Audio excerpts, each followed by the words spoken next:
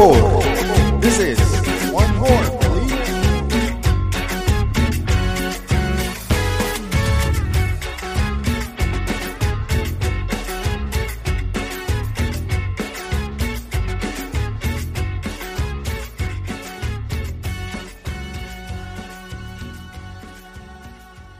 Hello, and welcome to Otra Por Favor, Otra, por favor.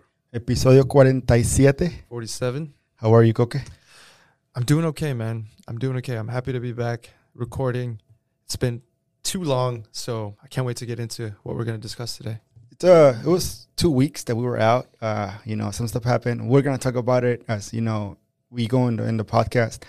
But before we get started, we would like to introduce our guest for today.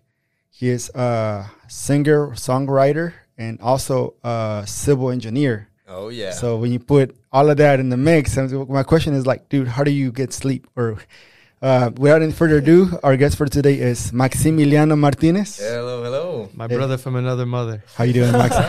Dude, my roommate asked me, you work with him? Yeah. And he was like, oh, it's Jorge Martinez. And I was like, oh, dude, I have an uncle named Jorge Martinez. And he was like, dude, every Mexican Martinez has an uncle named Jorge. Yeah, you got to have one Jorge in your family. Otherwise, It's not really a family, right? That's right. Well, welcome, Max, man. I can't wait to get into everything we're going to discuss today. In this episode, we're going to discuss a little bit about some football results. We're going to get into some life events, current events.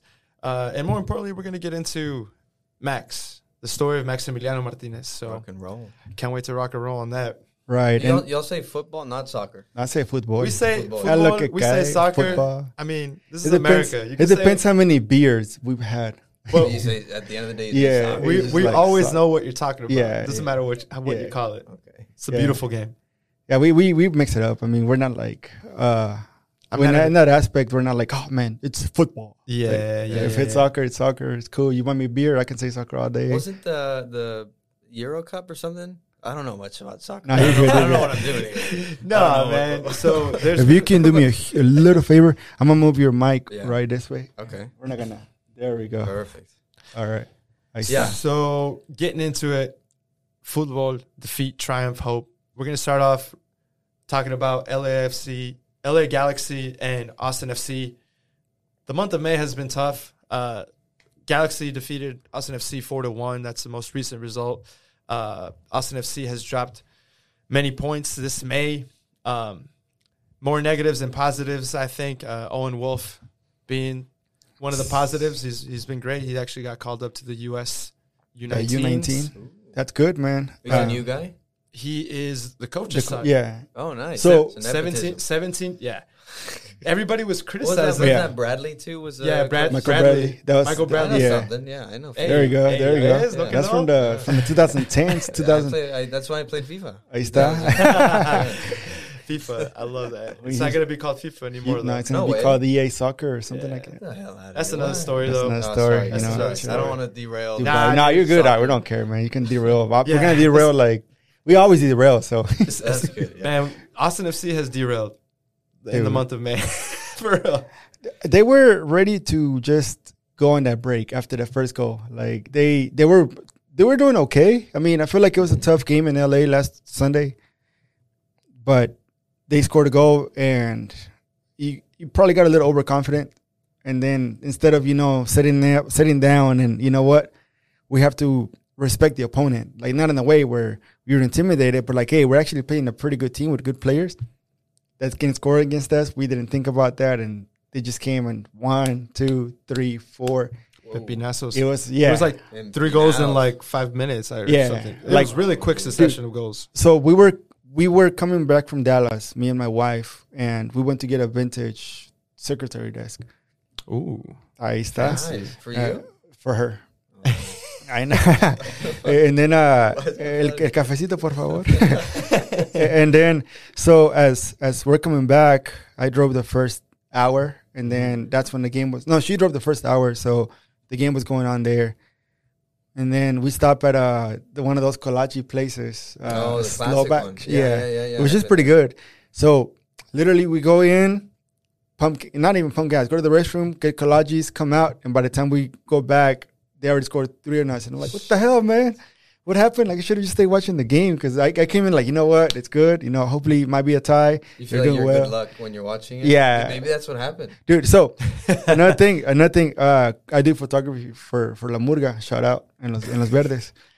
And what is La Murga? So La Murga is the music side of the supporter section.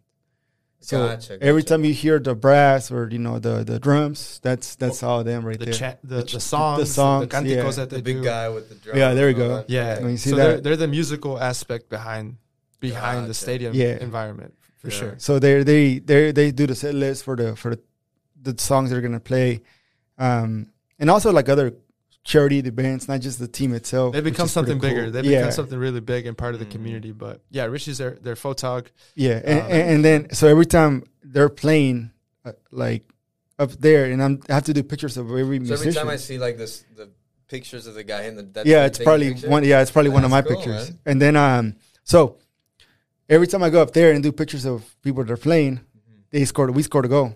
It happened the past 3 games that we've done. So now, I was not watching it right here, so it's kind of like I feel like every time I don't watch the game, something bad happens. It's kind of like I just need to be, even if I take my phone to the restroom and I'm like this or whatever, or like this, you know, or, you know, busting out the one-hander while you're taking a Felipe. My Murga.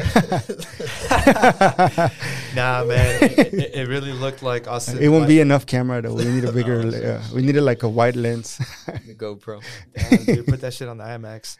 Anyways, it really looked like Austin FC ate a bunch of Kalashis in that fucking game because they were slacking. The defense looked sloppy. Yeah, they made some silly mistakes. Really bad. They're ready for Miami, dude. And Stuver having another moment of just bad play out the back. You know what I mean?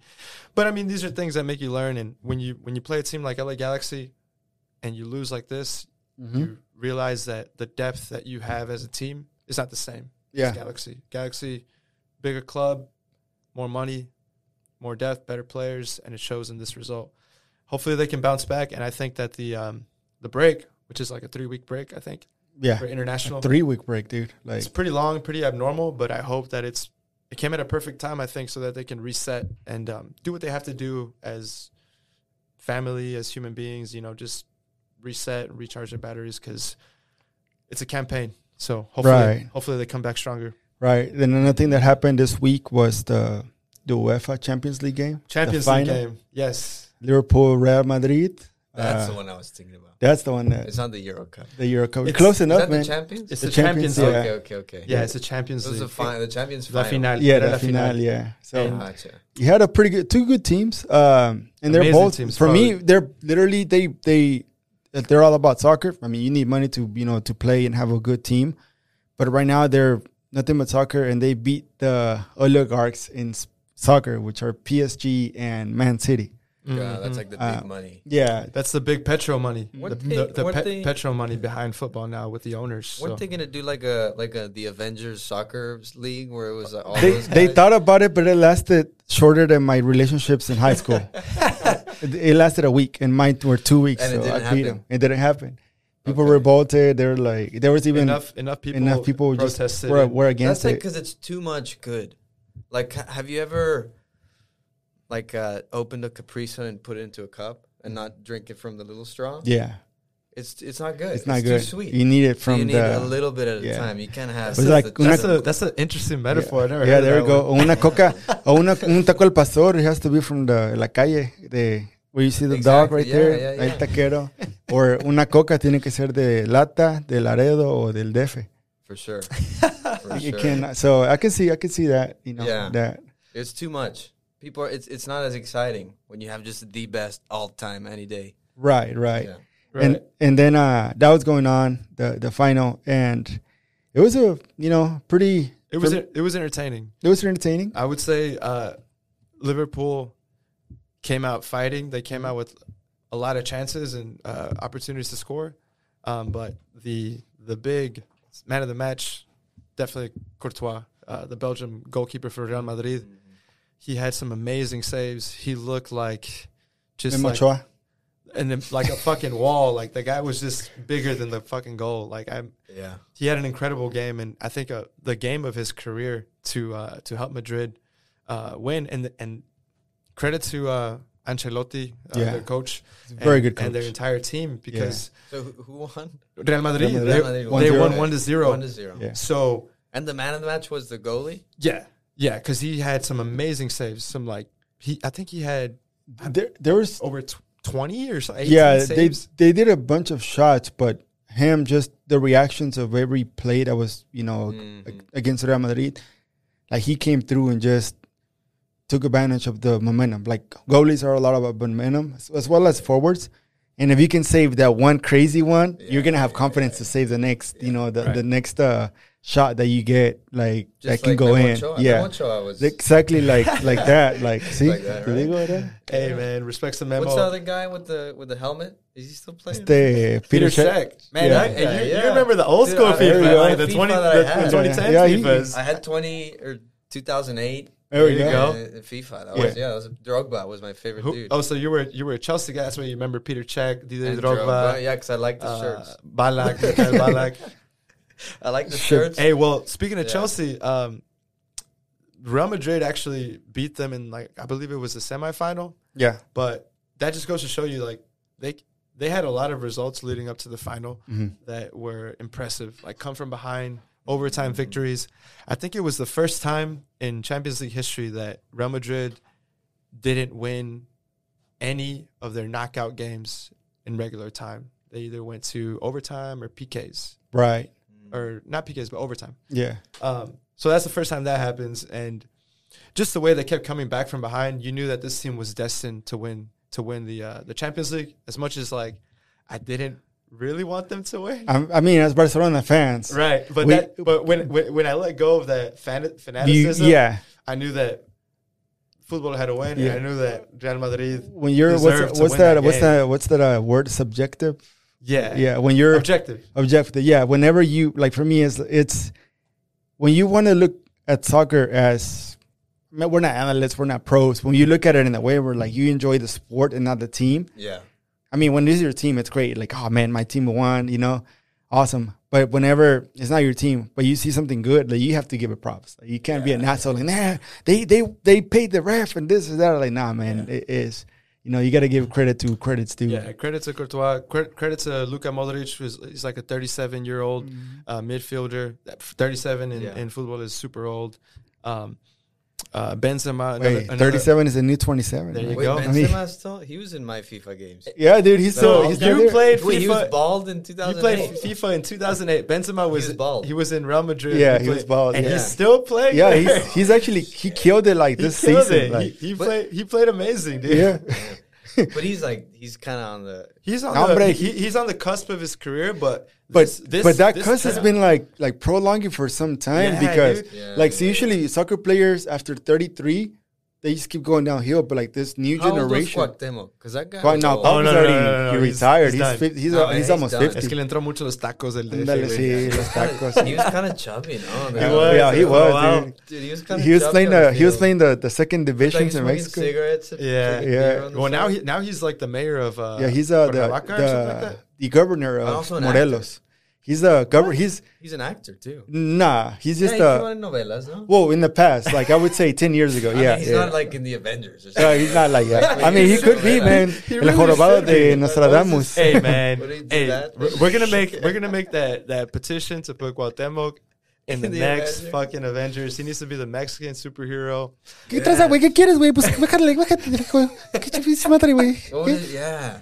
Imagine was there an Avenger soccer player? No, that was anime, no? Anime, yeah. There's Supercampeones. That's yes, dude. I had a roommate in college. Loved that. That's still lit, man. Every time you remember, I just know how it soccer ends. From I don't cartoons. want to ruin it for everybody, but people already watched it. It's already been after 20 years. Yeah. You know, watch it's not their fault. It was one of the most shocking endings of all time. The game, a shot of each game would last 2 episodes. Right. Oh yeah, like Dragon Ball Z. Kind of. One right. But the ending was crazy. You want to go ahead and? I didn't see it. I heard that he was like a kind of a guy with no legs. He wakes up from a coma and he has no limbs. Yeah. Was he a soccer player? I think he was a soccer player in the past, but all this stuff was just in his head apparently. God damn. We'll have to rewatch the series. And Man, leave it for another time. whoever God damn, like that's fucked up. Whoever got hired towards the end, he's like, man, you know what? We have to make this interesting. Like, we have to just Like, I don't think it was planned. Yeah. How do we end this? Oh, how about we? let's bring the guy that like that did Dragon Ball Z, and he's like, all right, if I revive the Krillin 5 times, let me do this. Krillin was, dude. He died several times. Destructo Disc, dude. Yeah. He died a couple times. And They all then he died. dated the robot chick. And it's the Android 18. Yeah. Dude, people are doing that now. Hey man, we could go into a fucking Dragon Ball rabbit hole, Yeah, but let's get through this. Let's get through this football. Dude, it's been already like it's 10 minutes and we talked about it, I think we which gotta is talk cool. is great. We'll do a separate Soccer's episode great. on just Dragon Ball Z. Dragon 'cause Ball I think Z. we can talk about it for ages. But fucking Real Madrid looked like Dragon Ball Z out there, bro. I'm not even gonna lie. They looked invincible even when they were losing. They have that mentality of a champion, and their players and their coach always managed to find a win even when it was improbable and shocked all of us many times. So credit to them, credit where credit is due. Big respects to them, and credit to Liverpool too for having a crazy, amazing season. They tried going for 4 trophies. They only got the Carabao Cup and the FA Cup. Yeah. They fell short with the 2 tournaments that they wanted, but that doesn't take away from the greatness of what a team that was. Hopefully they come back stronger for Joe Gomez. Otherwise, Is there a name for that where you win all the trophies? Like I think they were calling it the quadruple. Yeah. Because I've heard of the triplet, the triplete, when you win 3. Right. And that's been El done. cuarteta, la sexteta, La cuarteta. también. The cuarteta's been. Cuarteta has I don't been think for has years. been done. I don't know, to be honest. We'll have to check that. We'll have to ask our Google it, or our savvies. Our friends will probably let us know. Yeah, man, it was 1977 when Richard Watson and Charlton Lewis scored an amazing goal for Leeds United. But are those real people? Nah, making it up. But it will be Twitter. So we'll bring some shit like that. Yeah. I guess the biggest downside for me for this game was the shit show that was the organizing of it. Yeah, it was the final was supposed to be in St. Petersburg, but because of the Germany? whole no in Russia because of in Florida yes, St. Petersburg, Florida. I think there is a St. Petersburg. Okay. So they changed the city to Paris. So it was like not too last minute, but kind of last minute change, and the organizers really fucked up, and there was a big shit show with the Liverpool fans trying to get in. They said that there was officials were saying that there was 60,000 or something fake counterfeit tickets. So at the beginning of the game, Cabron ya ni del Azteca. At the beginning of the game, the stands were empty. Yeah, and they kept delaying it. They delayed it for like 30 minutes because nobody was in there. Because nobody was in there. And there was a bunch of fights and stuff out there. It was crazy. He went to Russia to the World Cup. Yeah.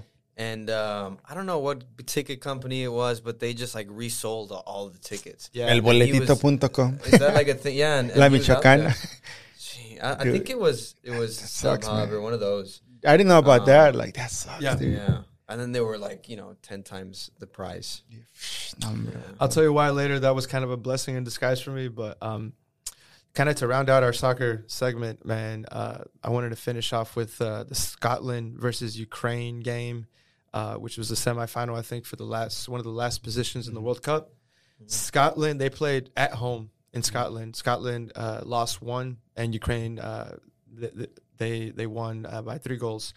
So Ukraine's story, as we all know, has been one of war, of struggle, of a lot of despair. So this game kind of gives the whole nation hope that at least there's someone out there, like, fighting for them and kind of putting their story to the out front, because the news cycle's so quick. You don't hear about Ukraine as much. You start to hear about other things that we're going to get into a little bit later. But the players really showed a lot of heart. It was kind of difficult because you would see players like Zinchenko, the guy from Man City. He was pretty much in tears at the press conference, thinking of the war in his country and asking for peace. Same thing with the coach and many players, obviously thinking of their friends and family that are still there or that have struggled through this whole thing. So it was kind of a very heartfelt win for them, man, and big credit to them. They won very resolutely. They scored some amazing goals. The first one was like beautiful long ball, control from the forward, nice little lob over the goalkeeper. And they looked like all that external pressure didn't exist. So that kind of shows you something about like, you know, what they do as professionals and that what maybe we do. You know, we could be going through a lot of things in our lives, something as horrible as war, as loss, or whatever it could be in our own lives. But when we're focused and when we're doing our craft, all that shit kind of like 100%. It kind of goes away. Touche. It's very interesting. Now Ukraine's going to play Wales for that final spot. So we'll see how it goes. But I think when is that game? I think it's Sunday. This Sunday. Yeah, it's Sunday at Wales. Orale. So we'll see, man. Best of luck to. And this is for to go to the qualify World Cup. for the last spot, one of the last spots in the World Cup. Yeah. This would be huge for them. I don't want to say let them win, but kind of. Right. I mean, I'm pretty sure that they have players to win it. No, they have. They have an amazing squad. Yeah, they have an amazing. Like say, a good team. They have a couple of good players. They have an amazing player named Gareth Bale, who is probably his last chance to make the World Cup. Ooh, okay. Yeah. So there's a couple stories, you know. There's a lot of stories that are gonna be like just in that one game in particular. Yeah. I mean, so stakes are so high. Yeah. I mean, but also like how much motivation will that give Ukraine if they go into the World Cup? You know, just to it'll mean the world. Future. It'll mean the world to their soccer Yeah. fans and just people in general. Like I think sports has always been like a conduit to get people through hard times or make people find some type of hope. So that's one of the reasons I like to watch sports, all sports. You know, right. Football, basketball, soccer, baseball, everything has stories, dude. Te ayuda a olvidarte de las penas. Yeah. Yeah. And speaking of penas, man, I think we need to get into it goes without mentioning what happened in Uvalde was a huge tragedy, dude, and one that we want to just take a moment to kind of pay our respects and give our heartfelt sincere condolences to the people out there, the people of Uvalde that were affected, and those children, those innocent lives that were lost due to some insane act of armed violence. Man, it's crazy. It took me by surprise last week, but I kind of wanted just to say the words of the poet Amanda Gorman. She said, "This may be how things have been, but not how they have to be." Right. It's pretty powerful, man. And the reason I kind of chose that is because we always hear the same things over and over. Thoughts and prayers, but I don't. I don't see the action behind more than that aspect. I think no matter what side of the aisle you're on, there has to be something that makes a change, right. Or at least whether that solution might work out at the moment or not, there has to be some action, because we don't want to be known as a generation that 50 years from now, when we're always going to look at, we're always going to go retrospect and see what we did wrong. And I feel like if there's no action from our generation for what's going on with the shooting, especially when you're having a lot of young kids die, we're going to be looked at as a generation that didn't do shit. I mean, we already have so many shit that we haven't done right. Like in our generation, there's a lot of good things, but there's a lot of things that are, for me, it's kind of like in the civil rights aspect or just the value of a human being. Whenever we don't do it, we're going to be known as a generation that was just worried about other shit than the most important things was actually, taking care of our young ones. Yeah. For me, yes, it's a shitty situation that happened. We have to, there has to be a change, my opinion. Like we need to go out there and do what we can to get the people that really don't want to do something, get them out. I think once we do that, then we can work with people that want to actually have some kind of reasoning and be able to talk and communicate across the table. Because who we have right now, they don't give a shit about none of us. They don't give a shit about you. They don't give a shit about you. They don't give a shit about me. Because it's not just the one thing they want to focus on that's gun, but it's just a lot of other things that they really don't care. A lot of times during these types of things, mental health gets brought up a lot. Yeah. Seems to be kind of the mental health aspect. And just kind of going into some facts, 1 in 5 Uvalde residents are uninsured. Right. and Texas has the highest number of uninsured people in the nation. And then when it comes to mental health, the Mental Health of America organization ranked Texas as the last in the nation for access to mental health care.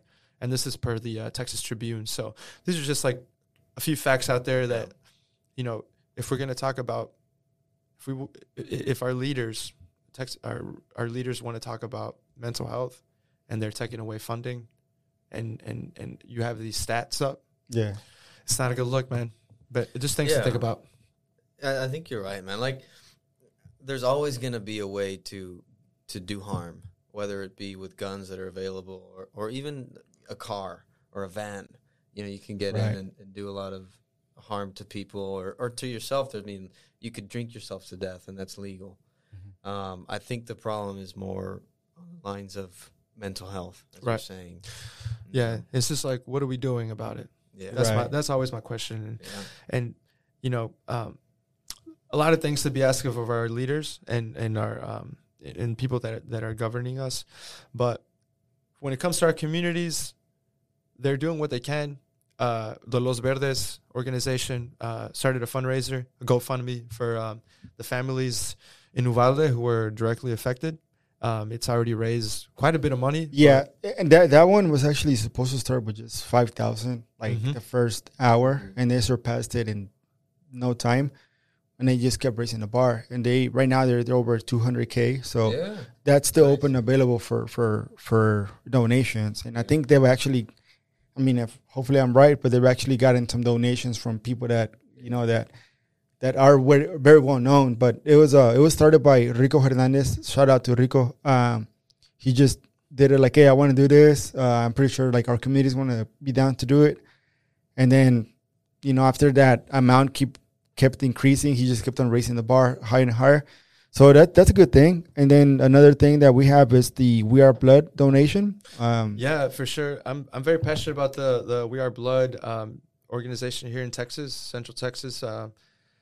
I go donate every 8 weeks or whenever I can. And it's just an easy way, very easy to do, just to schedule some time if you're able to do it. I highly encourage you to do so, because it's a super easy way to save lives that are affected by traumatic accidents such as this. You know, like, we don't want to have to wait to the next shooting to have like a shortage and have people like We Are Blood, you know, saying, hey, come donate. We got this massive trauma crisis happening. Yeah. Or last time when there was a freeze, that there was like a lot of things. So if you have a chance, check them out. We're going to share the link with everybody. Schedule an appointment. Super easy. And the best thing of all is you get free snacks. While you're waiting, you get free snacks? Afterwards. What kind of snacks? Man, you got the Nutter Butters. Oh, you're talking about some good shit, man. You got your favorite coffee, your favorite Gatorade, your favorite cookies. Like, man, you got some good snacks. But nah, I kid about that being the best thing. The best thing is, like, you know, you're doing your part, but they need to go, man. They do little things that kind of encourage you. Those Nutter Butters, though. Yeah, and you start to get credit. Are they the minis or no, they have the big ones. Ooh. And they have the minis. The other ones, the other belly ones, the big ones. Every time you go, you set up an account, you get points, and you get merch. Okay. You can get merch. You get stickers. You get hats. I mean, it's just a little something. But the important thing is just like being a part of that that organization of giving a very vital fluid. You know, you can donate blood. You can donate platelets, which takes a little bit more time. But if you have that time and if you have that voluntad, plaquetas, go and do it, man. Yeah, man. And then another thing that I know, there was a couple, like, say, for example, when it comes up to life and finding meaning and suffering, Alex Ring, he is already in Finland, probably, but right now. Alex Ring, for those of you who don't know, is our captain for Austin FC. Right. And his grandfather, Held Ring. Did I say it right? Hopefully. I hope so. He's 79 years old. He passed away, I would say, in February. Mid-February. A couple months ago. It was before the second game that we had. Okay. So there was doubts, were that Michelle was actually here that weekend. That I got episode. you. So it's been a while. It's been a while, yeah, and but he didn't travel to. From what I know, maybe I'm wrong, but he didn't get to travel to Finland, and he stayed and he continued to do his work here, but however, during this time that you can always see when someone's sad or someone's going through some stuff, because he's not performing as what we would know how he can perform from what he did last season. From what he did last season, he's been off. And some of the fan sections have some of the fan base has been giving him a hard time and kind of criticizing him, which is fair. It's valid. We all deserve criticism when we're not doing our job. But I think what Richie's trying to get at is that these players are human beings. Yeah. And I know that his grandfather meant a lot to him. He got a lot of his personality from his grandfather. Right. So it just goes to show you that, when you lose a loved one, it can shake you to your core, man. Yeah, and he's there to hopefully get that closure he needs and get that part that helps him come back stronger. Yeah, I think they waited for him to go before they had any type of ceremony for the Ashes. Oh, really? Yeah. It was. So it's not just like he's going home. It's like they waited for him to have this break that was scheduled to go back. To go back and have this ceremony. So hopefully our captain comes back with some type of resilience, some type of solace, some type of healing, new purpose, some closure, and we just wish him the best. Yeah, man. And then so as many of you guys know, we were supposed to record last week, but it was a tough week. Besides what happened in Nubali, we already had planned to talk about that. We had to reschedule because if Coca, you want to share your part of what happened? Yeah, man. So last week, my abuelita Nati, she unfortunately passed away. She suffered a stroke overnight, and she did not make it. We went back. My wife and I went back to Houston just to pay our respects and say our final goodbyes to my grandmother. And just a few words on her. She was 70 years old, full of joy, very warm person.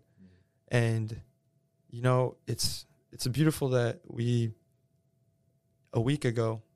little bit over a week ago, we were here celebrating my brother's graduation together as a family.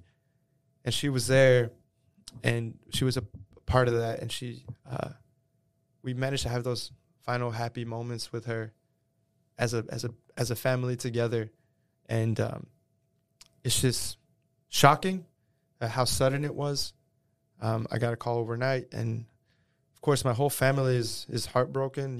She leaves a big void in all of our lives. She was someone who was very loving, very caring, but for her age, and just for any age, super engaging.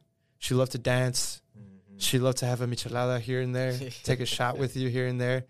And she just always showed her love through her smile and just her stories, the way she would give the chisme here and there, the way she would just give you a little bit of what you needed to hear, even if you don't want to hear. Déjame te platico. And her hands, I'll never forget her hands, because they created so many beautiful things. Her tamales were exquisite. And she was a craft lady. She made a lot of tejidos. Really beautiful things. So nunca faltaba que you would get home and she's like, "Oh, I made this for so-and-so. I made this. Look at this." And she would go into all her craft, and you could tell she was really passionate about it towards her later years. So those are some things I'll never forget. And the best thing I can do now is be there for my family and talk about it with you guys, and then just honor her memory, man. She lived a very a beautiful life with us, and I love her, and I think I'll think about her for the rest of my life. She's a part of me now. She's always been a part of me, and it's losing someone is never easy, but I think if we find some type of understanding and knowing that this is part of life, we can all get through it together. So I appreciate everyone who's reached out to me during this hard time for me and my family. Your words have meant the world to me. And, man, Rest in peace, my abuelita Nati. Yeah, man. So, and also, Maxi, before we introduce you, thank you for, again, thank you for working with us in the scheduling. Yeah, I know. It's one of those things that was sudden. So the first thing was like, hey, let's It's a hard focus. time. Okay, so Yeah, life isn't scheduled. So yeah, we were talking Life about is it. not scheduled. We were talking about it before the podcast. Like, anytime you have this type of loss, it makes you think about what's important and how fragile this thing called life is, and how we have to do the most of the time we have. Yeah. right. Yes. So, cheers. Cheers. Man, I need I know, more saca la- beer. You need a beer, Yeah. But yes, let's cheers for your grandmother. Pásame otra, güey. What was her name? Natividad. She was born on Christmas. Oh, gotcha. Yeah. So that was always a big family holiday. Yeah, dude. She loved la fiesta. Yeah, she loved just being around people, dude. So I get a lot of that from her. So cheers. Cheers. She would have been. She's cheering with us from above for sure. And we go back to the reflection part because in here we talk about football, vida y cultura, life, culture, and soccer. Fútbol, vida, and cultura. Cultura. That's a slogan. Another thing with reflection. Speaking of Ukraine, my niece's grandma, she's from Ukraine. She was. I mean, the war started and she was there. USCIS were able to grant relocation for people that lived in Ukraine, especially women, and come to the U.S. So her grandma applied and was actually able to get the permit. So she flew in yesterday, and my niece's birthday is today. So happy birthday to my niece Emma and my brother Angel, because they both had the same birthday. Oh, really? Happy birthday, Emma and Angel. Yeah, there we What's go. up? So there's a cool thing because my niece got to meet her grandma for the first time. Oh, wow. And it was an unfortunate way of maybe like how it could have been done, but it's a different, life knows what. Here in Austin? She's in Houston. Houston. Yeah, so she's flying in Houston. My mom was actually flying in from Mexico around the same time, so it was good because my mom picked up her luggage, and then she was going through inspection. You have to go through biometrics and all this stuff. But she got to meet her, and that's pretty cool. Now she's here. Unfortunately, my Lesia, which is my brother's ex-wife, the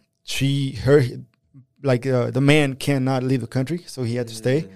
But however, her grandma's here, and they're probably like a jumping world right now. Just going at it for the birthday. So it's pretty cool. Well, happy birthday, man! What a story. It's one of those things that I'm not a person that really cries, and when I saw that, I'm like, oh damn, dude! Even right now, I was about to drop a tear. But it's pretty cool, man. Because another thing, like you said, like nothing's, we cannot take stuff for granted, and just being able to travel from one part of the country to from part of the world to another, and meet your granddaughter. It's kind of like in a special moment. Like she came in and she started just hugging and kissing Emma, and Emma's like, she's a very like charming little girl that smiles. So she's gonna like, okay, just keep going at it. Yeah. So it's pretty cool. Yeah. So, dude, so like, I know this is kind of a downer way to start the episode, but like, I was thinking of, the world loses a lot of wonderful and innocent, loving souls. So like, anytime that happens, or we got to work even harder to bring beauty into this world, to bring life into this world, through anything that we can, through football, through music, charitable actions, or something creative. Whatever way you can find to give something of value and of joy to the world, do it. So here at Otra Por Favor, we like to bring stories of life and community like these to our audience. And today we're lucky enough to have Maximiliano Martinez on this podcast.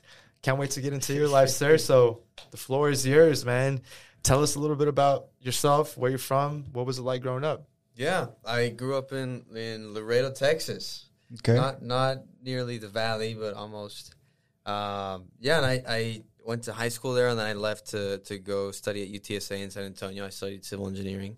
Nice. But growing up it's different growing up in the border towns because you have influences from both sides, right? You're hanging out in Laredo on the weekends, but then going to school in the U.S.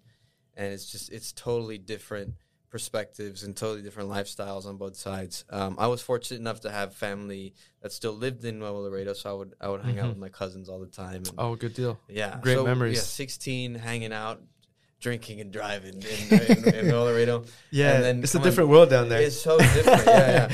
And then coming back, and there's more rules and stuff like that. So it was kind of interesting to develop two different sort of personalities almost. And I think that's very common in border towns where you'll think a certain way in Spanish. And I mean, like, different ideals and different things are funny, and then in English, totally different. Like, just the way you communicate and the way you love and the way you have friends, it's very interesting. And after I left Laredo, that was kind of challenging to match both of those and then become the person who you really are, which is a little bit of both. And then you finally become comfortable, recently in your late 20s, you get comfortable with who you are. How old are you right now? If you don't mind me asking. I turned 30. 30? Okay. Oh, nice. Big old 3-0. Join the 30 club, baby. That's right, yeah. That's good. I've been in this club for about a year. Yeah. About to be 2 years in a few, wait a little bit, 2023. But Richie's been part of this club. What's up? For 7 years almost. Hey, there you go. I was scared of it, but now that I'm 30, it's, I don't know. There's sort of like you're kind of proud to be. For sure.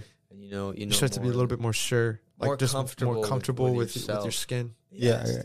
It's awesome. That's one thing that I probably got. I was lucky to go to Vegas before I turned 30. So I went a couple of months before that. So I felt accomplished. Like, okay, I went to Vegas before I was 30. Because I don't want to be that was 30 years old. Yeah. I was like, I don't want to be 30 years old and I still haven't gone to Vegas. So. For me, I started my own business. And the first thing that new clients would ask me was, how old are you? And I always felt like, I'm 20, 28 or 29 or whatever. Right. But saying 30 it gives me a little bit more confidence. Not that it matters. It's just a weird number that people like assign a certain just amount of like respect to. Yeah. And I don't know why.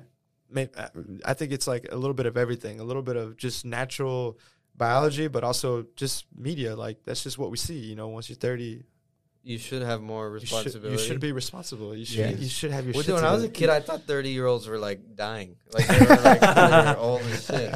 But now, I still feel, pretty young and still have energy. Well, talk to us about when you were a kid. What was that upbringing? Some memories that you have of South Texas, like, that you most cherish.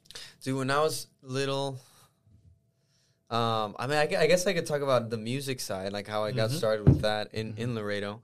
When I was a kid, I was in love with the Backstreet Boys, man. Oh yeah, I think we all were. Yeah, man.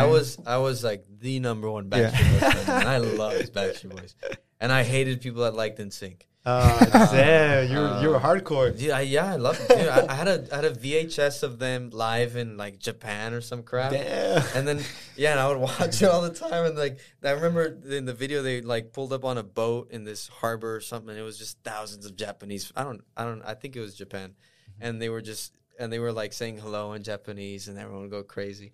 And I freaking loved that. Do you remember how they say hello? Konnichiwa. I don't know. Okay, yeah, that's Something like that. Yeah, I think so. Domo arigato. Arigato. That's on the street on 6th Street. Yeah, that's a cool place. So I loved it. And I remember one time I called my dad. He probably doesn't remember this, but I called him and I asked him, hey, when I grow up, do you think the Backstreet Boys are still going to be together?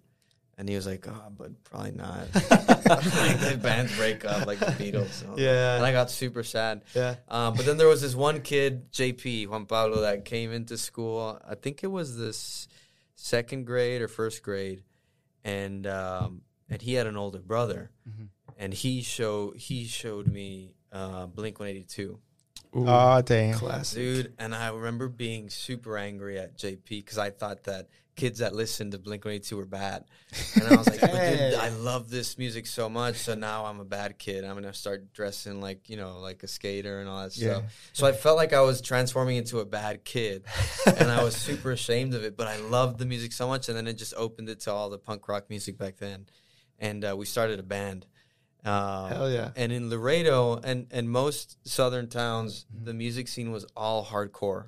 I don't know if you guys grew up around like hardcore music, but it was like just kind of like a bunch of screaming what- and like what- kind of metal. What bands kind of come to Dude, mind? none of them made it. I don't know. Oh, so you're talking about local bands. Yeah, all the local scenes, Right. you know, all those Hey, small it's- towns. And the thing is, like, I don't say, know if they made it. I don't so know. you would think, for example, because even in Chihuahua, Juarez, especially, Yeah, you have like a bunch of bands that are punk rock, scream, like emo was big in that era, like at that time. I don't know the actual genres, yeah. but like Mexico has a long history of rock, like a long history of rock. So for sure. and especially like underground rock that because the same society that was probably hurt in the U.S.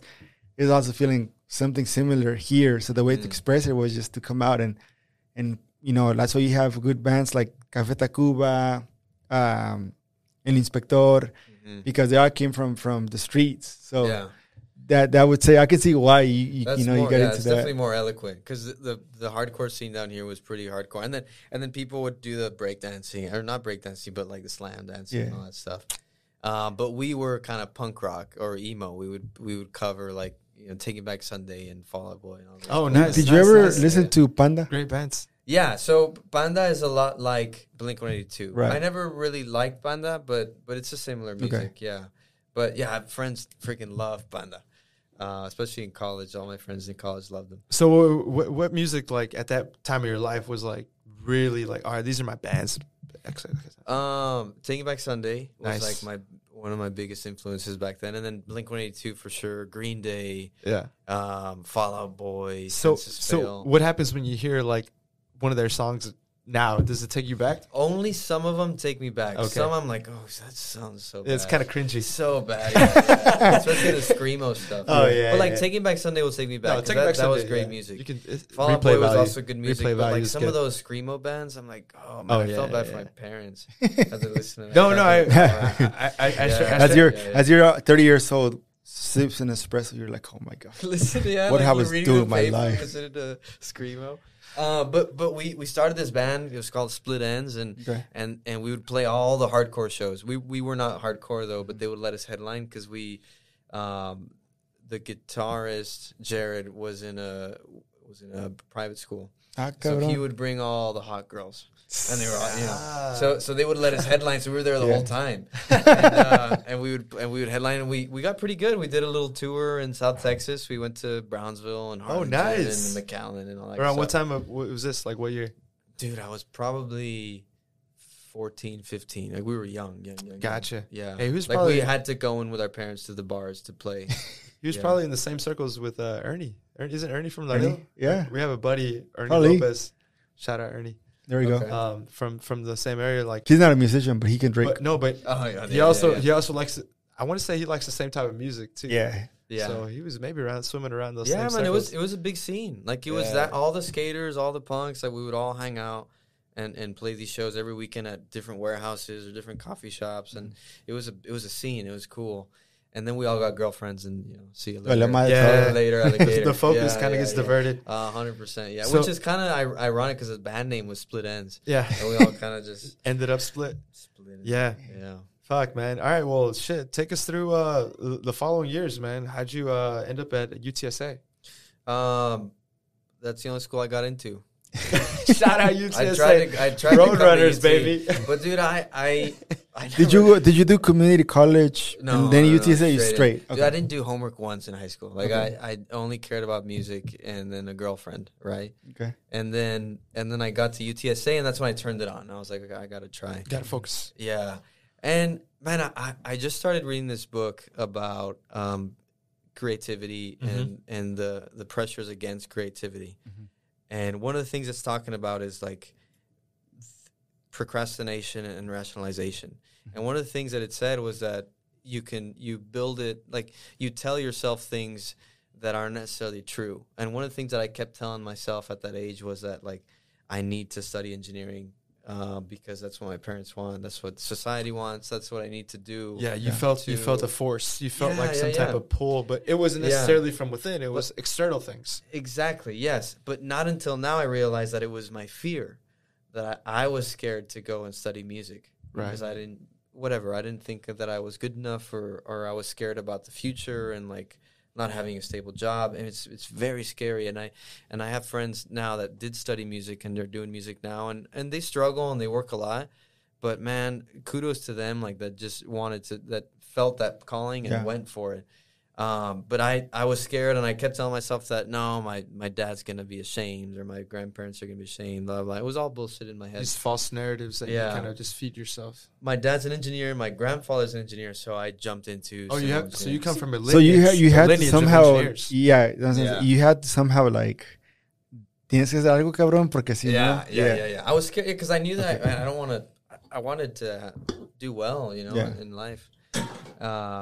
At that time, I thought that meant study engineering. Mm-hmm. So I studied civil engineering, and when I was a musician in the band in middle school and high school, I was a bassist.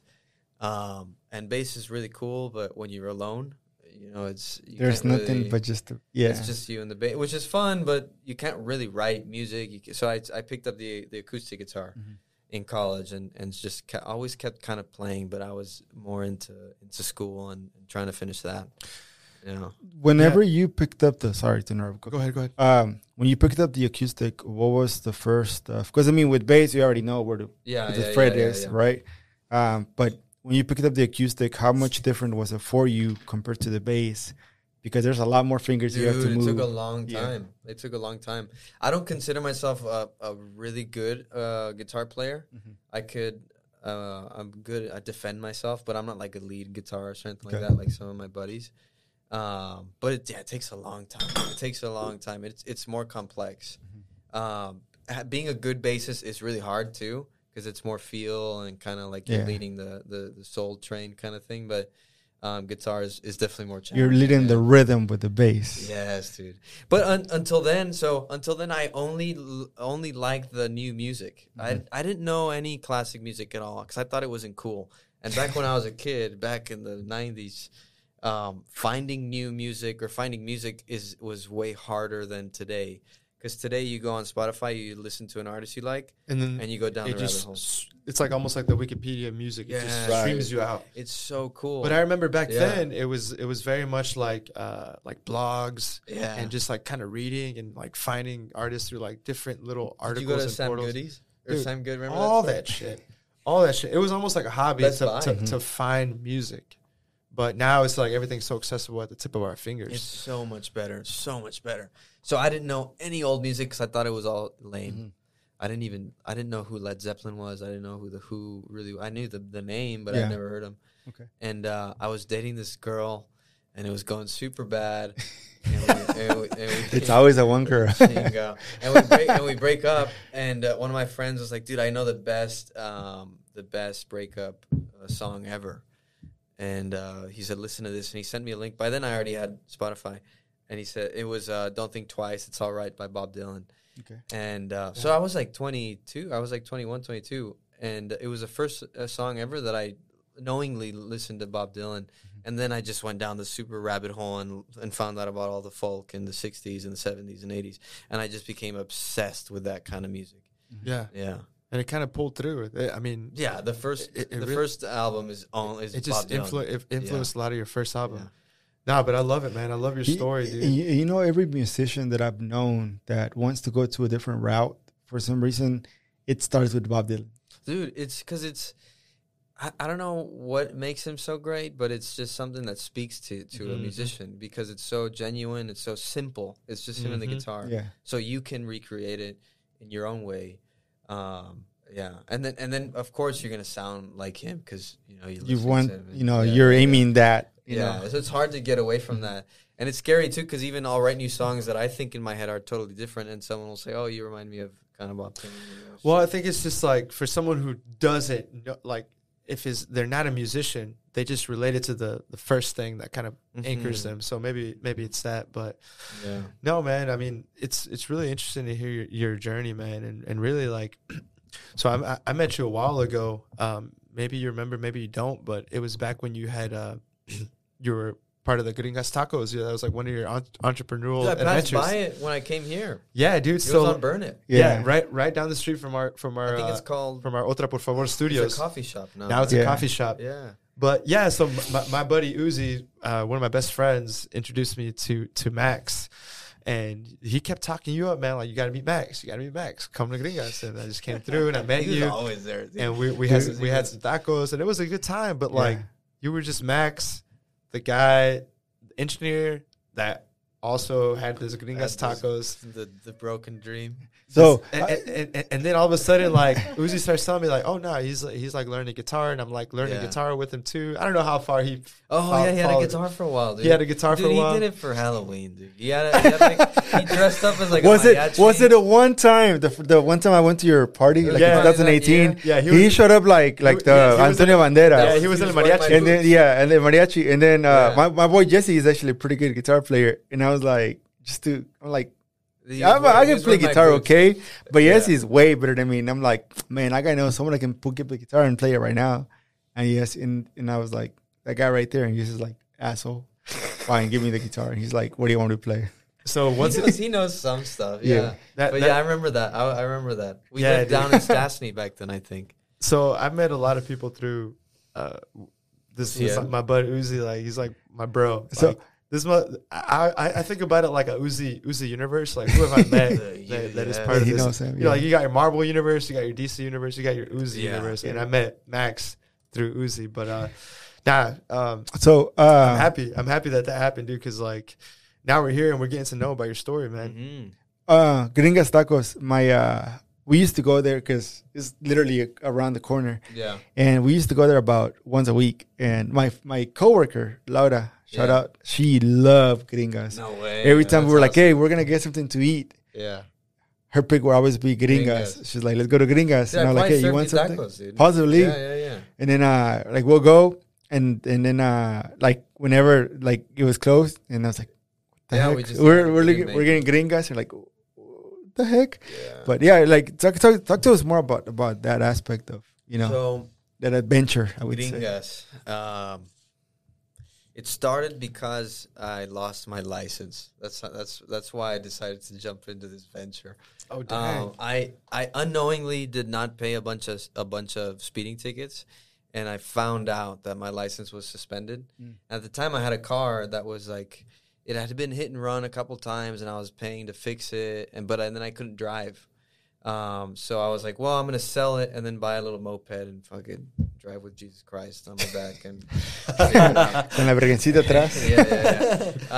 And so I had this cash that I'd never had before. I had just moved here and I was getting paid like $15 an hour. I had 3 roommates. Mm-hmm. Well, anyways, I sold the car, and then my boss at the time, he was thinking about opening this place. Mm-hmm. And I was like, dude, I got like $12,000. Can I buy into this amazing venture of taquerias? In my mind, I was like, dude, I'm gonna be set. Like, yeah, I'm gonna be getting money every month, and like, I don't need to work anymore. I had no idea the difficulty of owning a restaurant. It's so hard to do, and kudos to everyone that run. I have friends that are in the food industry and that own restaurants and do really well. We didn't have any business opening up this taco shop, but so I invested in it. And for a year, I would do engineering, and then I would drive and work and close Gringas for an entire year. So you're going to school and... No, I was already an engineer here in town. Oh, you would do engineering, like you would work as an engineer from 8 to 5, and then drive all the way up to here to burn it, and run the taco shop and close it. I was like an hour and a half of dishes a night. Holy shit. It was tough. It was really hard, and I learned a lot of what not to do. Yeah. And if you want easy money, don't make tacos. Don't do tacos, yeah. No, it has to be a passion, because it's really, really hard. Yeah, and it was a food truck at first, and we were on 6th Street, and we opened up South by Southwest circa 2019, 2018 probably, I think. 2019, one of those years for sure. No, it was 2017, 2018, yeah. When Gringas was open? As a food truck. The food truck? Yeah, because I was still living over here, so it was like 2018. Yeah, dude, and it was South by Southwest. That was the craziest thing, because we would open from all day, but then we'd close at 3 a.m., and we just saw wasted people. And dude, I didn't make a cent. I don't know where all this $10,000 or $12,000 went. And but I learned a lot, and whatever, that money is gone, and a lot more has come in since then, and the money doesn't matter. But the lessons I learned were incredible. Starting with don't open a restaurant if you want to make easy money. Yeah. I mean, dude, if you're not there, the food starts sucking. Everyone's stealing food, stealing money from you. Someone breaks in. Coworkers don't show up. Blah blah blah. It's a mess. Actually, we hired an entire family to work in the restaurant, so everyone was related. Okay. So if there's a holiday, everyone leaves. Or one quits, everyone quits. Or if one's in a fight, so that's rule number 2. Don't do that. Don't hire the whole family. Don't hire a family. Because you would think, I mean, it's beneficial. They already know each other, but then they can always, bite you in the ass on the other side. If one gets mad at you, everyone's mad at you. Yeah. If you get mad at one, then everyone kind of, so that was Gringas. It was a great time, great experience. It was good. I was going to say, like, they were the top 3, top 5 in Austin. Like, they were good. Like, they were so good. I didn't have anything to do with that. No, I don't know how to. I was just kind of making, preparing the tacos, but I wasn't a cook at all. They were I mean, then you guys had the hot dog, and I thought it was a hot dog. It was actually a taco that it is. Yeah. And one of the things that I picked up, I think my grandfather told me this, and this kind of relates to what you're learning and going through with your grandmother, is that when you pass, you don't leave with anything. Like, all the money you made doesn't matter. All the things you have doesn't matter. All the cars, all the house, nothing matters. It's like the stories that you leave behind that matter. So I always try to do something that's going to create a story. Yeah. Because that's all that we got, man. Like, I've seen it in real life. I've seen somebody have a dream, but just work till they're 65 to finally make the dream become true, and then they have cancer. Or their wife doesn't want to do what they want to do. Right. And then they don't do it. And then they pass. And that's all that they did. I'm sure there's like great things that they've accomplished and they have kids and all that. But I think that if you live with the intention of I don't have enough time to be afraid, but to not do the things that I'm scared to do, and then just let life live for you. Most people, I think, do that, and most people end up with few stories. Yeah, that's beautifully said. I think there's a lot in that to unpack. But what you said, I don't drink this many beers on Thursday. Nah, dude. No, it's good. It's good. What you said about intention and about fear being, not holding you back. That's kind of one of the biggest ideas and lessons that we have in this podcast. And stories are powerful, and that's what we leave behind. So that's one of the biggest reasons that Richie and I have this podcast. Right. And the thing is, like, say, for example, when it comes up to like for me is I'm a financial director, but that was not it for me in life to just be a financial director for the rest of my life. It's like, yes, that's my career. That's my 9 to 5. But I want to do more than that after I'm done with my work. And that's why I grew up with always doing something outside of work. Whenever you're off work, you're going to be going to either play soccer, run cross country, or I used to volunteer in church a lot.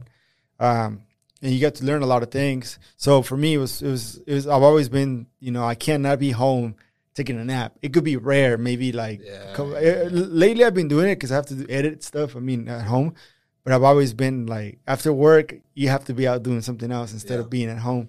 But one thing I was going to say is you got the educational part that maybe it doesn't correlate, directly with music, but it gives you a structure to, right now you're doing civil engineering, but you're also a musician. So you got that I would say, like, the secured part, because you got something that, okay, I'm going to get this done that can help me secure, part of the future, but I'm still going to get to do what I really enjoy, which is music after that.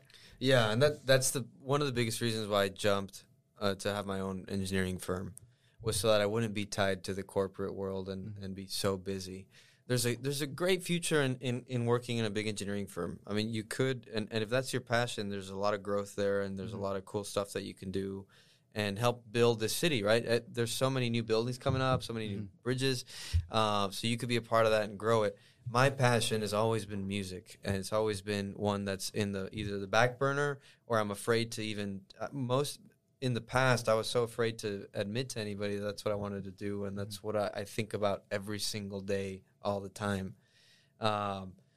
So I needed to jump and have freedom to run my own projects, but also put music no longer on the back burner and record more. And I do that now. And you're right. Cool. The education did help, and I am a licensed engineer, and I do better than most because of the time and effort that I put into that. And it does give me a lot of freedom to buy a new guitar or record a lot in the studio or get the better equipment or get classes and all that stuff. So yeah, you're right. It does pay off. No, for sure. Yeah. One of the things you mentioned the last time I saw you is that the question that you brought up is like, you don't know how some of the other musicians here in town do it. Like in a city as expensive and as high cost of living as Austin, to live as a musician, solely a musician. I played for a buddy. I played a 3-hour show, mostly covers and originals of the guy that I was helping out. I was on the bass. 3 hours of material. It took me like a week to learn all the songs, to prepare, tons of practicing. The whole weekend I practiced, and then I show up and we get paid $100 each, which is great.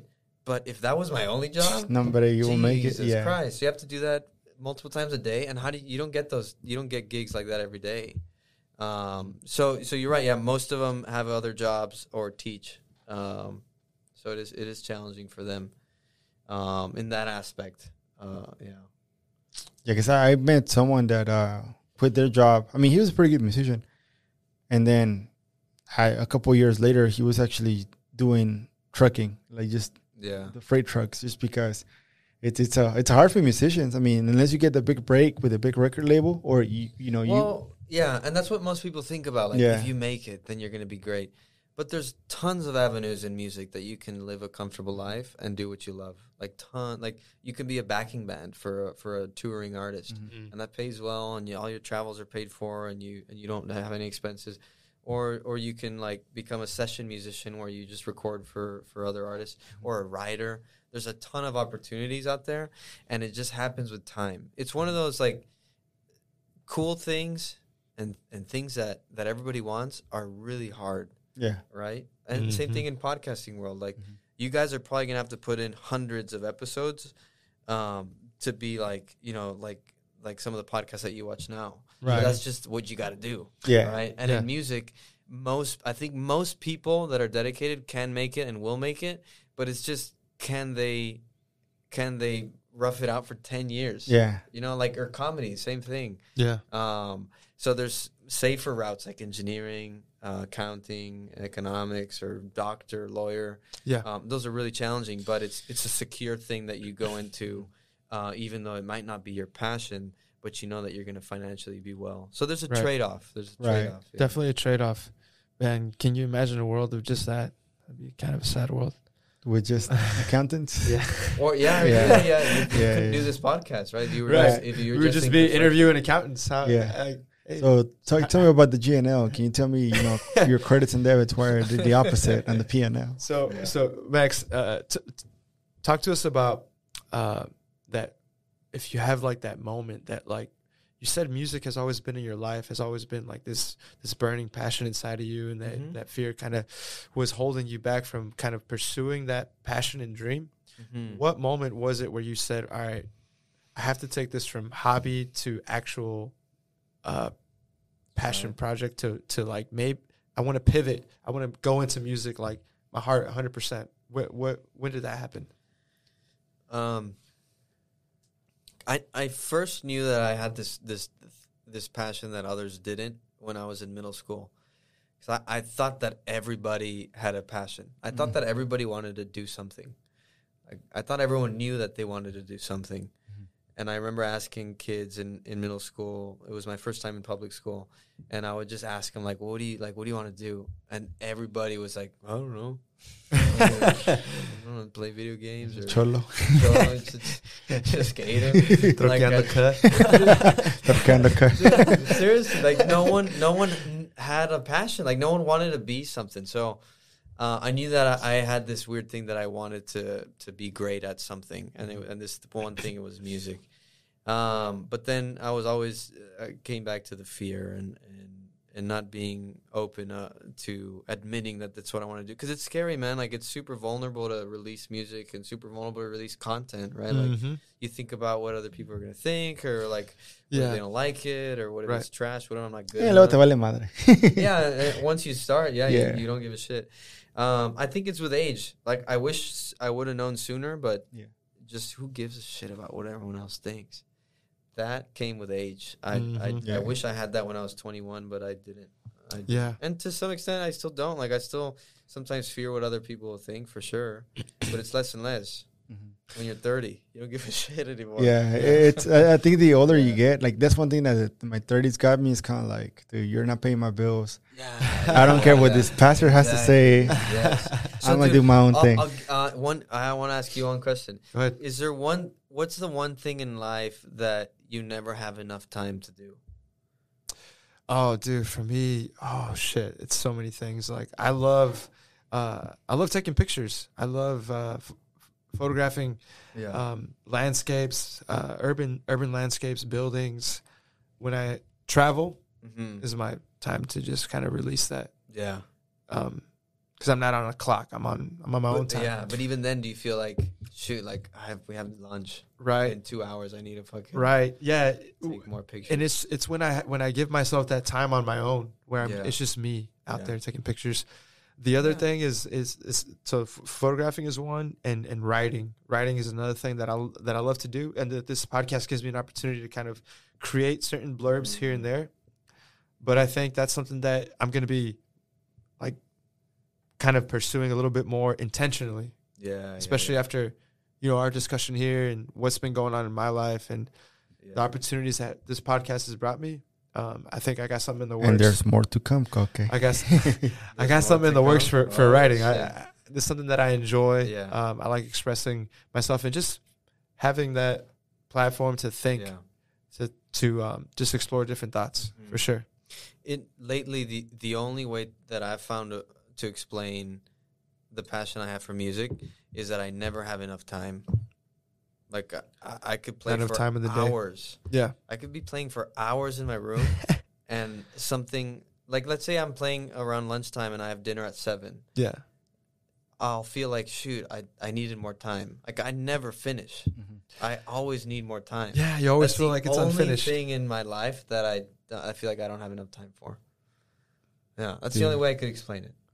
Dude, it's kind of like, for me, it would be, the picture part. Supercampeones. Supercampeones. Mio Khalifa. No, I would say, I've gone through phases, because for a while it was, playing with, going up and like playing in the church or playing in the band, right? That was one. But just getting that, getting to sit down and actually like listen to a song and try to get, that BPM right, try to get, the strumming right, the strumming pattern right. Or sometimes, what can I do to improvise and not make it sound like the CD? Because I never want to be like just a CD. I want to always do my own thing. And that got me in trouble sometimes, because they were like, why are you not playing like how we're playing? And they're like, like when you're doing cover. Why do we need to? Yeah. So that, then I got into the podcasting thing. I would say for me, it's when I edit the episode, I don't want to just edit the video and that's it. Like, no, I want to as we go, like I want to give it this cinematic touch that I can envision myself of, okay, this is how it is. Sometimes it's not the best, but there's sometimes that like it's been, there and I'm like, God damn, this looks good. So a lot of the times it takes, it can take from 2 hours all the way to 7 hours. Yeah. Because for me, because I literally look at every single Isn't detail. that crazy? Like, there's nothing else that you do that time fly. The time will fly that fast. Yeah. And then that, and right now, like editing the pictures, I love taking the pictures, but just going back and like your selfies, making sure my selfies. There we go. When I'm like this, or showing the. For the OnlyFans. Showing the kalachis. And the kalachis. And it's just like that, dude. Like, say, because I do a lot of like fan reaction pictures besides the music part. Yeah. So for the soccer. Yeah. Or even like, say, if I have to do a session for someone, how can I make it better, different, but something that it expresses the person I'm doing a shoot for, but also my touch. Like, I don't want to be just similar to everyone. So a lot of it is just, it's just, I'm like, man, I wish there was 30 hours a day so I can do more than what I'm doing. But then again, it's kind of like, hey, you work with what you got. Yeah. And you're right. You work with what you got, and you have things that you do that you need to do in order to be yourself. And you can't stray away from that. Like for me, it's working out, it's work and music. Those three things. Yeah. And those take up most of my time, and I don't do other things that will get in the way of that. Oh yeah, that for sure. No, I share a lot of those things. Working out is a big thing for me as well. Man, look at that yoked arm on the camera. Look at that vein popping out. Jesus Christ, man. Chill. Está rojo ya el vato. Nah, it's something that is very therapeutic. It's very therapeutic. Yeah. What do you do to work out? Mostly weights. Okay, mostly just pump weights. Yeah, just. Do you ever get the pump? Oh, I love it, dude. Yeah. Dude, like lifting, deadlifting, squats, just barbell, typical workouts like that really get me pumped. That type of stuff is, you got to have something in your life that gets you that. And that, and playing soccer, I'm 31, Richie's 37, we're still getting it when we can. Yeah. I think that keeps us young. You on the team too? Keeps us I just do I've just been doing a lot of pick up soccer. Soccer. Nah, heck no, water boy, never, dude. I have too much of a competitive mind to be a water boy. You get the best water out. I'll give him with these punches, dude. But nah, dude. It's just like coke, dude. I think like the whole working out thing is also like, dude, you need part of you need it, dude. Like you need to put yourself in that stressful moment for a minute, like in each rep, just to be able to, take away whatever you were thinking of before that, and just focus on like, man, how can I get over this? I could only talk for myself. Yeah. But if I didn't work out, I would have a lot of mental problems. Oh yeah, anxiety, same here, dude. Depression. How do you work out? I do boxing. Okay. Oh, you do boxing? Yeah, close to here, by the way. Shout out to IFA, Integrated Fighting Academy. Hey. They do mixed martial I know arts. who to take cuando tengamos trancazos. Trancazos. Pues allá afuera y nos vamos unos we'll do little spars. That's cool, Max. That's cool. Yes. Back to your music, man. We kind of like flew around here, sorry. I love you're it. Good, bro. I love it. Get otra, por favor. Get otra, por favor. I was like, I need to say that. Yes, sir. Thank you for the otra, plug. Por favor. Dude, your songs are. I imagine you have some type of process. What's your creative process for writing and coming up with topics and lyrics and just overall compositions for your songs? Yeah, dude, I wish I knew. Like, I wish I could say, hey, I'm thinking about this. I want to write a song, and then it's different for everything, right? It's like I've been. Sometimes I try to write a song for days, and I'm like on the same song for days. And then like an idea for another one comes in, and I write a song in 2 minutes. Okay. It's weird. But what helps is playing a lot, like being there a lot and playing. Because sometimes I'll have to play for 3 hours before I get an idea, and then it just comes. But sometimes I've been in the shower and I'm like, oh shit, the line, and it's like the whole thing just comes out, and I just write it out, and I'm like in a towel, writing it out. I think the number one thing is just playing a lot. Another thing that helps is learning other people's songs. It definitely influences a lot. That's good. Yeah, like learning a cover and then maybe changing it a little bit. Yeah, and then it just comes. It's like so the one thing gifts. They're gifts from the universe. Right? Yeah, because when you look at music, I mean, yes, there was people that invented the classical part a long time ago, Yeah. But I don't think now it's kind of like everyone is influenced samples by someone else. It's not like there's like a lot of new music that's and a lot that's the thing. Like the best musicians are like the best students. They're the ones that know the most history about music and they know all the old stuff. And they can merge two genres into one. That's a great artist. That's what I've seen. Like right now, the artists that are doing something different is like right now. It's for example the land music is from reggaeton to urbano to like Natanael Dembow. Do you know him? El pinche Natanael. The guy is like he's like doing something completely different because he is flowing with like a corrido. He's flowing with like a corrido, like narco corrido type of thing. But with his own rap, he's kind of like. So he's like a poet. Yeah, rapping over like banda or mariachi music. Wow, it's really really cool. Wow, that's wild. Yeah, dude. Man, our people are so creative, man. Yeah, so like you were saying, like you're not the like say.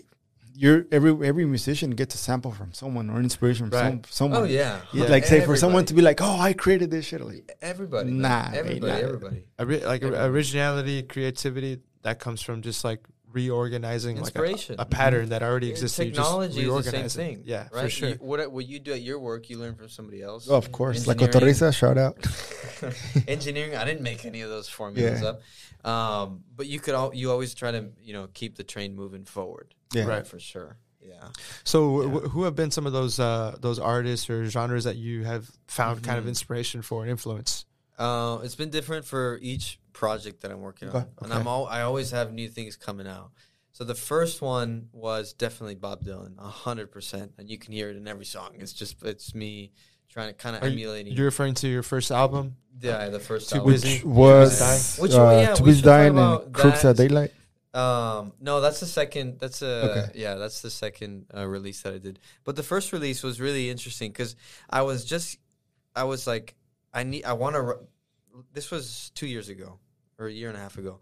I wanted to write and record because I played. It was an Eastside Music School, and they invited me to do a recital, and I built up the courage. I had never really played on stage, and I built up the courage to play one of my original songs. Okay.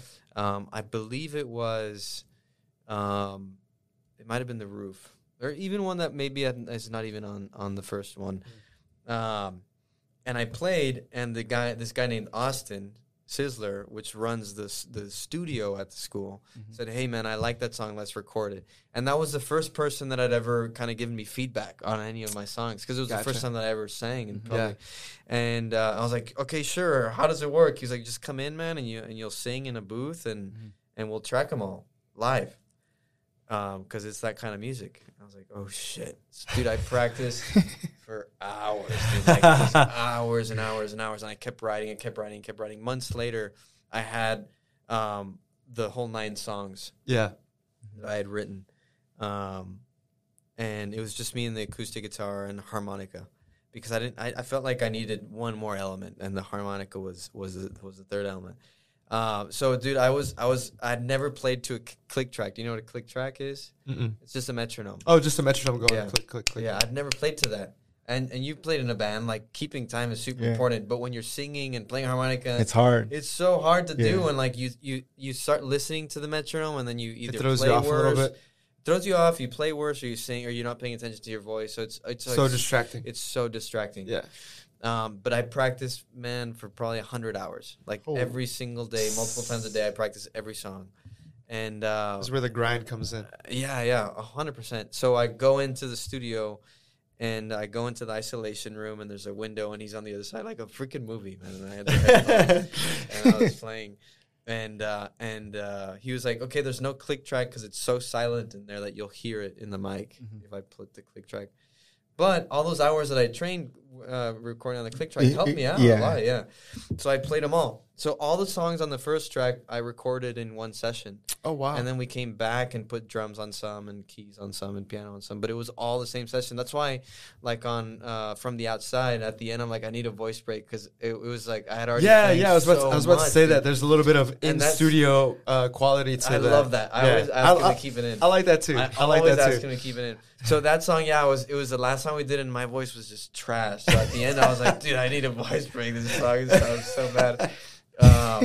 But yeah, we did it all, and then we came back and we were mixing it, and as soon as we released that, we started with the new ones. And I feel like every single new stuff that you're gonna see come out is just so much better, and it's fun to see, like, the first time I was ever in the studio to, like, what's gonna come out. I think maybe next month or the month after that. It's so much just evolution of what's happening. It's really fun because you already got the callito. You already know, like, how's that? Exactly. So whenever you were, one thing that I would say, like, say, you know, you had to first do the whole, you know, playing click track. Yeah.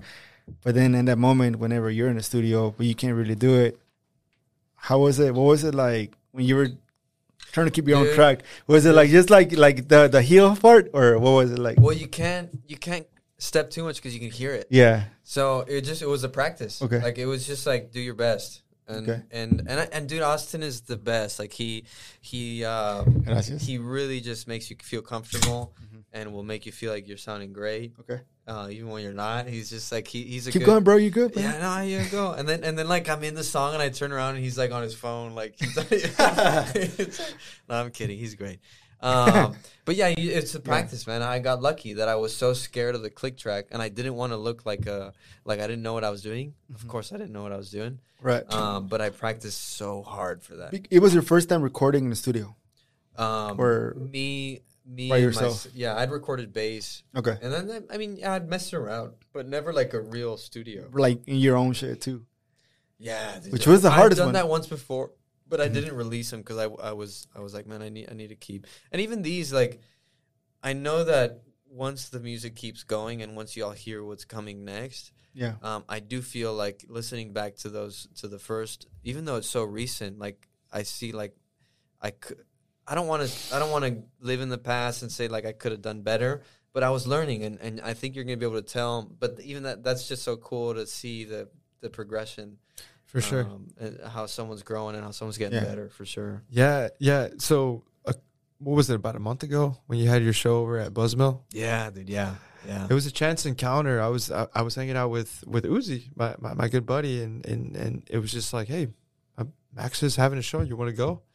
And sure, I got nothing to do. We went, and it was amazing, dude. We had a great time. I had no idea about your music. Yeah. And it was Maximiliano and the Mamas, correct? And the Texas Mamas.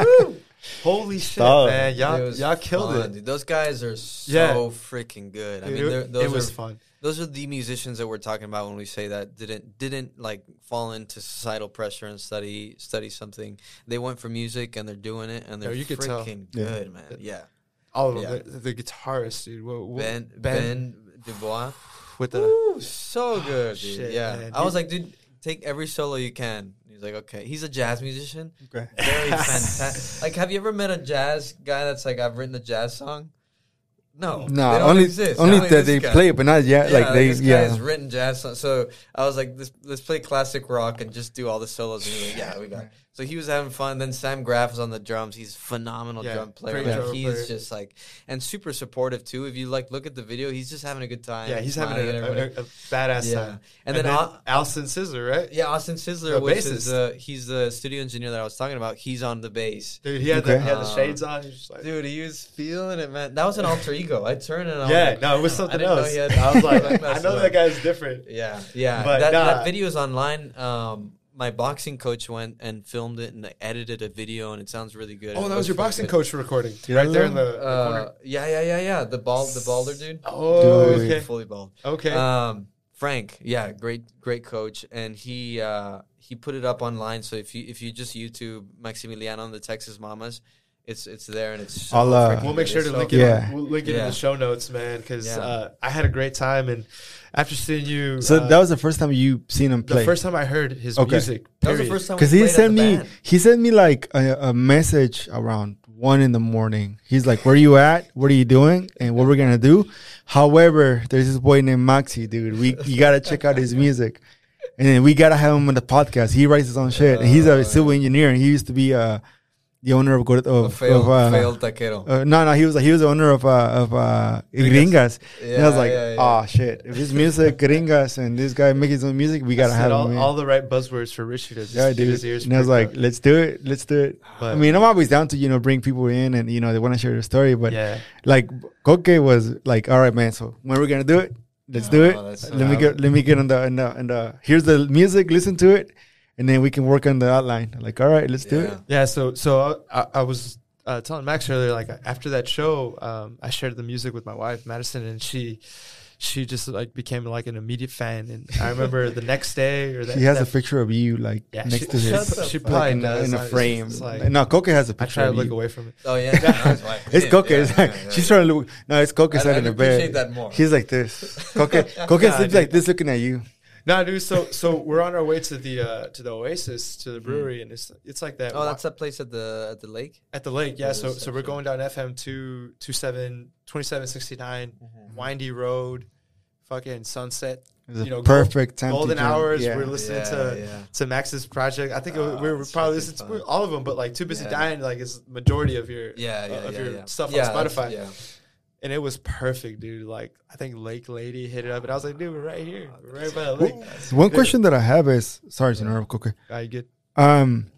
Because you could have gone the route where it was popular shit, like people listen to, Yeah. But you chose to just stick to your genre is rock and roll, folk. And what make you like just decide this route instead of going to the easier route where you can probably get more recognition or somewhere down the line, like say it'll be a quick thing to do, but it will fade out eventually. Dude, everyone has their own sound. Everyone has their own voice. It's super hard to find it, and I'm still finding mine. Like it started with Bob Dylan, but then it branches out to what you. In other words, I couldn't write something that I don't believe in. Like I don't know how to write music. I just what comes from the universe, I write it down, and I do my best to write these songs. What comes from the universe? No. So I couldn't fake it, and I couldn't make popular music. Okay. Also, because I don't listen to a lot of it. Like I like a lot of more musically inclined 60s 70s rock and even a lot of new stuff that's more inclined to that. So that's where I get my inspiration. I think that like success, for sure, I want success in music. I want to get to a point where I could play music only, but if it means that I play songs that I don't like, that would be super. Because then you get back so ironic. You get back to kind of the issue it's earlier, corporate life. just like being stuck in some corporate corporate box. But it's interesting that you say that about music, man, and what comes from the universe. So like I think about music as a introspection, kind of observation and expression, right? So what has music taught you about yourself and about others? I imagine you've done a lot of observation and thinking about. Yeah. I feel like other things outside of music have helped me create music. Okay. More than the music itself. So it's, but while I'm writing, I think that being genuine and being honest is usually the easiest route to go, or easiest in form of like writing, hardest in form of like singing in public. Because some of the songs that I'll write are about really intimate times in my life, about people that I love, about people that I don't love anymore, about things like that. And then singing that to other people is just super vulnerable. Yeah, because you have to like go back, right, to like those moments. Yeah, go back, but also like releasing that is vulnerable. Like talking about, for example, your personal life today. It's like it's scary to do for sure. So like I wish I could write a song about like being fucking sexy and getting all the girls and stuff and all that, but really what I write is about some of the sad stuff in my life, or some of the more intimate things, or friendships that I used to have, or maybe it's about somebody that if it's not positive, and what if I sing it and they know? That's something that I worry about too. Because or whatever. Yeah. So it's being honest. I think is what people like though. It's what I've seen kind of strikes a chord for everyone. People can call the bullshit. You know, they can. Dude, in music and in podcasting and in For sure. Yeah. And all the stuff we do where we're talking and expressing ourselves, people know when like, all right, that motherfucker's bullshit. Trying to sell something. And like, and the one thing like for us is it's like we don't want to be the type of people that whenever you see them on the streets, they're different than when you see them in the microphone. For me, it's kind of like this is just a piece of equipment that helps me, you know, expand my voice in the system that I'm gonna mix and put it in a video and whatnot. This is who we are. But I'm still me. Like I'm still this one dude that's wearing like Sperry's with jean shorts and then a shirt just to make it look okay. Yeah. But jean shorts, you can't see. You can see. Oh, you're gonna crop well, it's gonna crop with that. Make sure to include an image of Rich's jorts. No, it was funny because the first couple episodes, I forgot to crop everything out so you can see like our legs and everything, which I didn't give a shit. I'm like, fuck it. You got some nice looking legs on the screen. Thank you, man. I've been working out, you know, my kettlebell workouts. So I think it's being genuine, man, and it's super counterintuitive. Yeah, because you're so scared of it. But it's what people can react to and relate to. Because, you know, we're all humans, right? So why try to be the fake dude? The power of vulnerability, man. Dude, one song that I was listening to that caught my attention was the Border Child. Yeah. I liked it because, like, for me, when I think about it in Spanish, is ni de aquí ni de allá, pero soy de donde no eres, de donde tú no eres. Yes. O soy de donde yo sea. Let's talk about that, because like, dude, that was like, like when in English is like, how does it go? It's I'm not from here. I'm from there. I'm from wherever you're not. Yes. And then you do the same, you know, line like in a different part of the song. I'm not from here. I'm not from there, but I'm from anywhere. Yes. Yeah. Yes, dude. That's poetic right there. Talk to us about that. Thank you. Well, dude, growing up, because I'm from the border, I would go to Monterrey. Yeah. And people would ask me, where are you from? Well, I'm fucking from the U.S., I guess. Yeah. But then when I would go to, like, Boston, people would ask me, where are you from? I guess I'm from fucking Mexico. I'm where you're not, right? Yeah. Because someone in Mexico is Mexican, and you're kind of in this in-between spot. Yeah. So I'm from anywhere. I could hang out with both, but I'm really not from either or. And that's only, I feel like, a phenomenon that happens in South Texas and Houston for sure. But yeah. Yeah. I really enjoy that. No, for sure. I think it's South Texas. And it's interesting that you say that because today I saw like this question trending on Twitter is like, who is the quickest to tell you where they're from? And like one of the top responses was people that are from Houston. They're like, oh, I'm from Houston. I'm from Houston. Yeah. But your song talks about I'm from here, I'm from there, I'm from wherever you're not from. Like it's kind of that duality like where you can't where is home? Where's that question? Yeah. You know what I mean? Exactly, I guess it's Texas. Or Houston, like you said. Right. Yeah. Coca Scopia is like, fuck, man. I thought Cedar Park. Cedar fucking Sugar. Yeah, no, it's tough. It's a good question. It's a question that we like to ask a lot on this podcast. What is home for you? Where is home for you? Yeah. You know, those are important things to tackle in life and in music and in any artistic expressions. But Border Child, great song. It's definitely one that resonates with me as well. Talk to us about some of your projects, man. I guess your album release, like Too Busy Dying, you said it was like recorded in one session. What were some of the things that you were proud of, like some songs that kind of stand out to you that maybe you remember a little bit more? So Too Busy Dying was my first recording, was my first sort of release, and I just wanted to bring out, my goal was to just bring out music.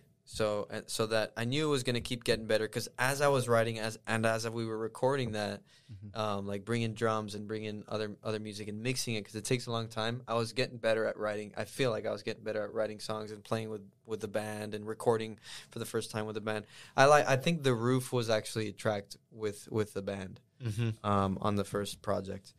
I just wanted content out so that once I released newer, better songs, people had things to listen to. So that was my goal, was just to record and release. And then this year, that was last year. This year was to play live. But as we've done that, I keep writing songs and I keep recording them. And the last project we did, and it'll be the next release that we do, I'm super excited, we actually went to Mexico and tracked at my family's ranch in Nuevo Laredo. Oh, nice. So I took Austin, Ben, and Sam Yeah. to Mexico. First time ever driving across to Mexico. What? And we go into the ranch, and we're there for a long weekend, and we just freaking record these four. No, I think we got 6 songs that I had prepared. That's great. And it was so much fun, man. That's awesome. We just freaking moved all the furniture in the house, set up. We rented all the recording equipment, and just played music all day. It was one of the best vacations I've ever done in my life. That's wild. Everyone had the same goal. When was this? This was probably 3 months ago or 2 months ago. It was recent, yeah. Okay.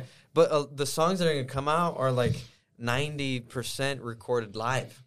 So what you're going to hear is mostly the session. So it's going to the ranch is called Pandura, and it's going to be called the Pandura Session Volume 1. And the songs on there are just my favorite so far, and I feel like I have so much conviction on them that I think people are going to like them, and they're just raw. It's recorded live. It's really fun. That's awesome, dude. So it's something that you're a little bit more, that you felt a little bit more comfortable songwriting and producing and making, right? But would you say it's of the similar style, or has there been any type of adaptation to that since your previous music? It's different. It's more like musically inclined. Okay. And I think that's where I'm headed. The first project was very much poems that I wrote, like Lady Lake. Was definitely, it's a poem. Mm-hmm. Old Man was definitely more of a poem and folk. Yeah. These I feel like they don't have as much of a story per se, like a you can follow it and get it's a full story, but the music is like what I'm excited about. Gotcha. And what I love, really. So it's gonna be a good time. It's gonna be a good time. Like, remember the good times? It's a jam. There you go. It is a jam. It's a banger. It's a freaking jam. Yeah. That's awesome. What I love to do and to play. And I also love writing the more poetic kind of folky stuff. And there are some of those in this group of songs that we're gonna release.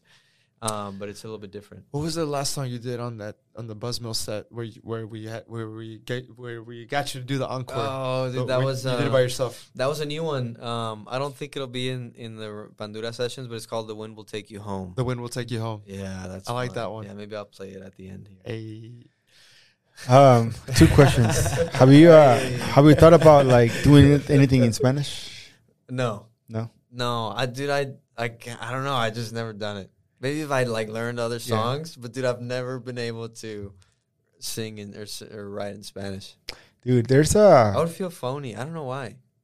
No, I think. Do you feel comfortable with speaking in Spanish? Yeah. So my girlfriend speaks mostly Spanish. Alejandra, shout out.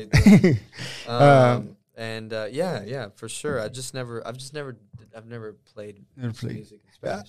I feel like Spanish, if you know it, it brings something completely different to what you're doing, because you're gonna bring something out more that you were thinking like, you know what, it'd be fun to do live, like to throw in some go Mickey Lauda or some Spanish stuff live. That would be fun. That would be really fun, and I want to do that for sure. I'd do that, but I've never been inspired to write in Spanish. No. But maybe one day, man. Do you think do you think that's due to just having pretty much majority of your education here in the States? Like, you kind of think in English and you kind of write in English, so like you can speak Spanish, you can communicate, you can express yourself, but when it comes to like sitting down and actually thinking and writing out thoughts, and influences, like I don't really listen to a lot of music in Spanish. That's who influences. That's another thing. Yeah, I mean, I wish I could rock like Maná. That'd be fun too. But I'm not that inspired by it. Right. Yeah. And that's the thing for me too. We do this podcast, we do it in Spanish, and we've had people that speak predominantly Spanish, and sometimes it's hard for me to express myself in Spanish, but it's something that I think I should challenge myself to do more of. Does your wife speak Spanish? No, she's Puerto Rican, but she was born in Dallas. Her family's Puerto Rican, but she speaks pretty much English like all the time. Like, she knows a little bit of Spanish, but it's not something we speak at home. It's something that I speak with my family back at home. my brother, my sister, and my homies here. But that's it. You know what I mean? Yeah, not with Uzi. A little bit. Not with Uzi. You know Uzi. You know Uzi. One thing that like I would say, like, because of what you're doing, I don't know how much will we like correlate. So right now, one of the big talks is the whole Dreamer thing, like, you know, DACA recipients. I feel like musically, I haven't heard anyone touch a song or sing something about their life, and it'll be cool to, you know, because you're from the border, you've seen both sides, you know what's going on. It'll be cool, like, say if one day you get a couple of people that are DACA recipients, and then they can explain to you, give you, like, you know, this is how it's been, and this is what I have with the little bit that I got. This is what I'm doing. I have been inspired by that in some way, not specifically Dreamers, but when I was in college, I was a door-to-door salesman. Okay. And for every summer of college, and one summer I was in Ohio, and I ran into a community of Guatemalans. Okay. Like a lot of them. Yeah, a lot of them, and they all worked at U.S. Foods, and they were all sold the idea of the American dream. So there was some type of coyote or some fucking asshole that was in Guatemala selling everybody on the dream that they could go to the U.S. if they saved up $7,000 or whatever, and work, have a house, have good education, have internet, have AC, and have a good job. And they did that. So, dude, they had this huge community, and it was so sad to see the reality of it was the moms would work during the day, the dads would work at night, so they never see each other, and then the kids go to school and learn English.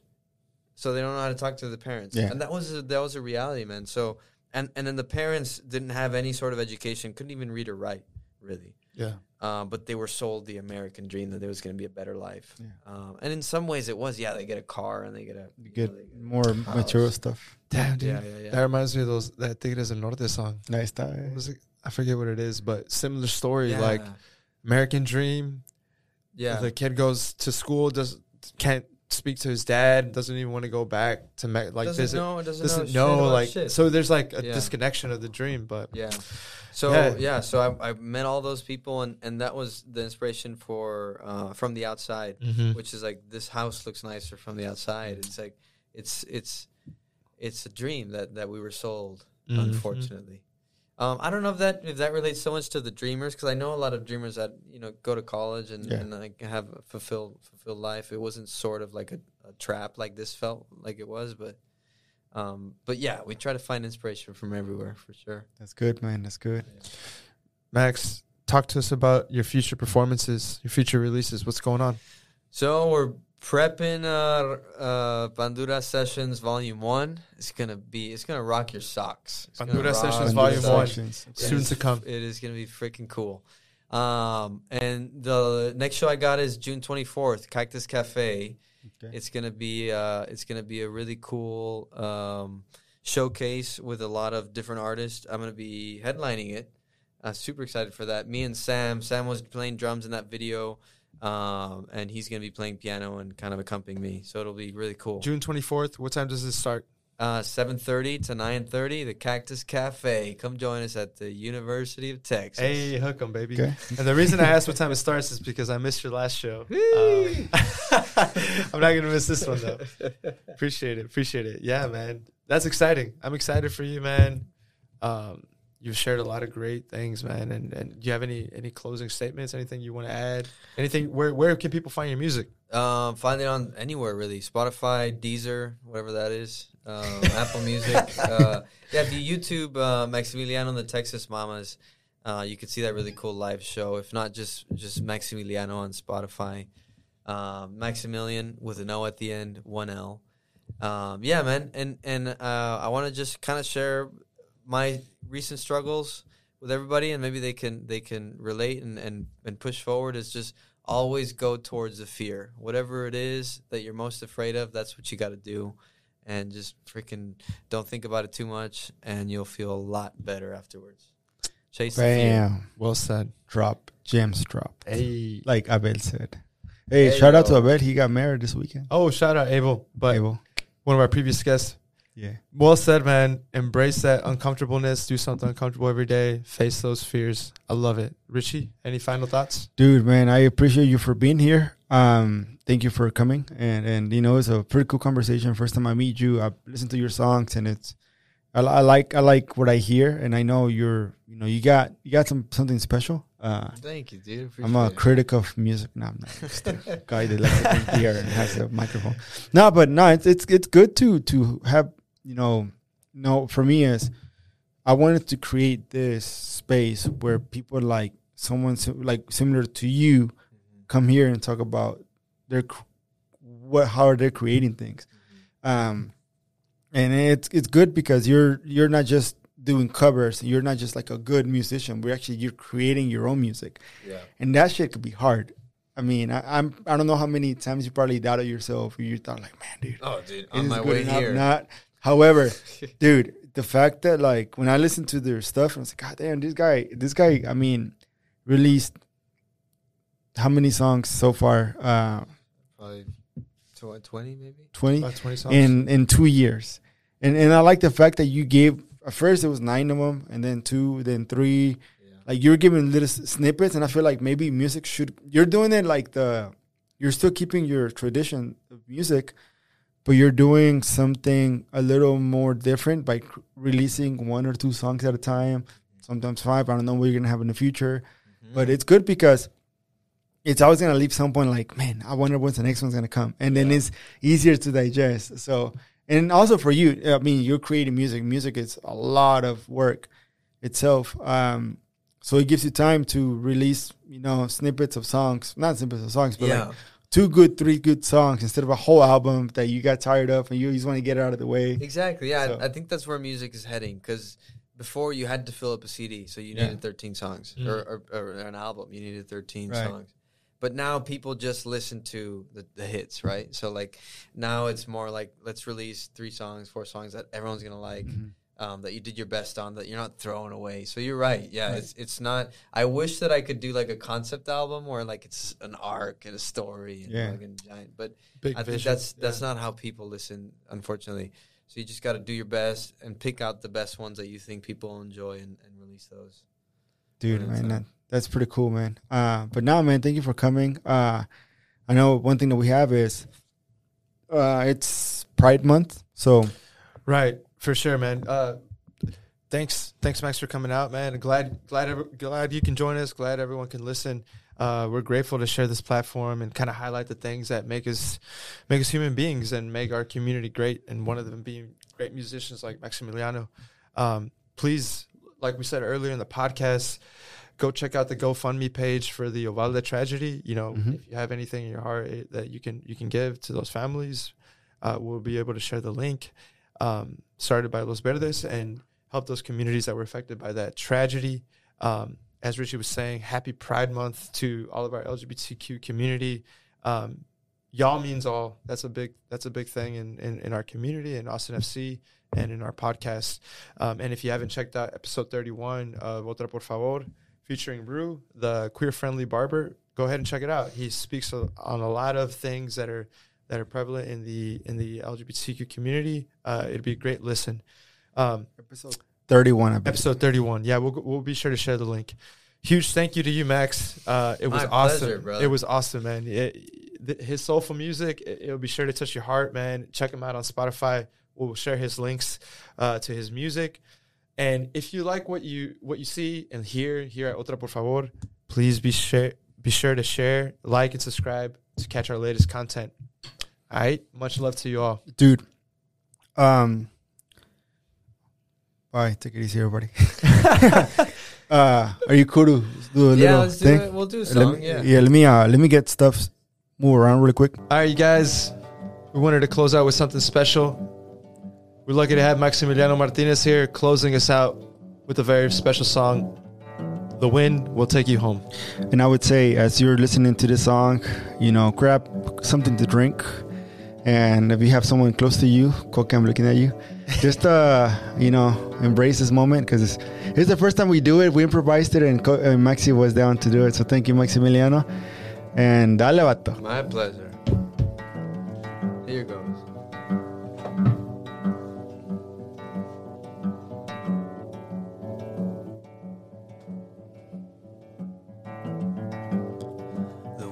take you home when it wishes. The rest have all gone on. Now it's just us. I turn to say thank you one last time. You said the first time was enough. The pleasure's been all mine. And you don't say much, do ya? You don't say much, do ya? You don't say much, do ya? Anymore.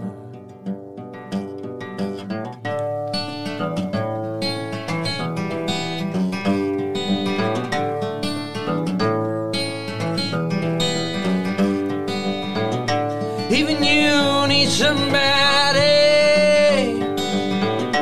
Even you need someone. Even you need somebody to talk to when things get rough.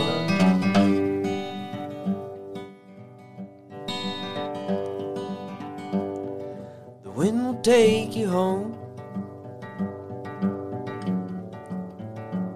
when it wishes. My time to go on. Now it's just you. Should have stayed a little longer and said goodbye, right? You say there's no need, my brother. Go on, live your life. I don't say much, do I? I don't say much, do I? I don't say much, do I? Anymore.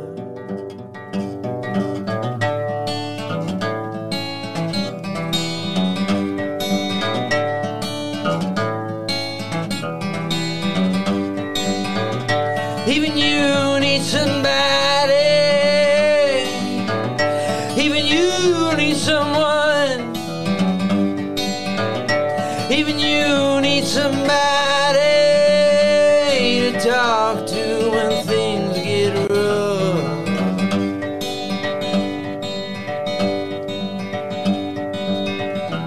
And you don't say much, do ya?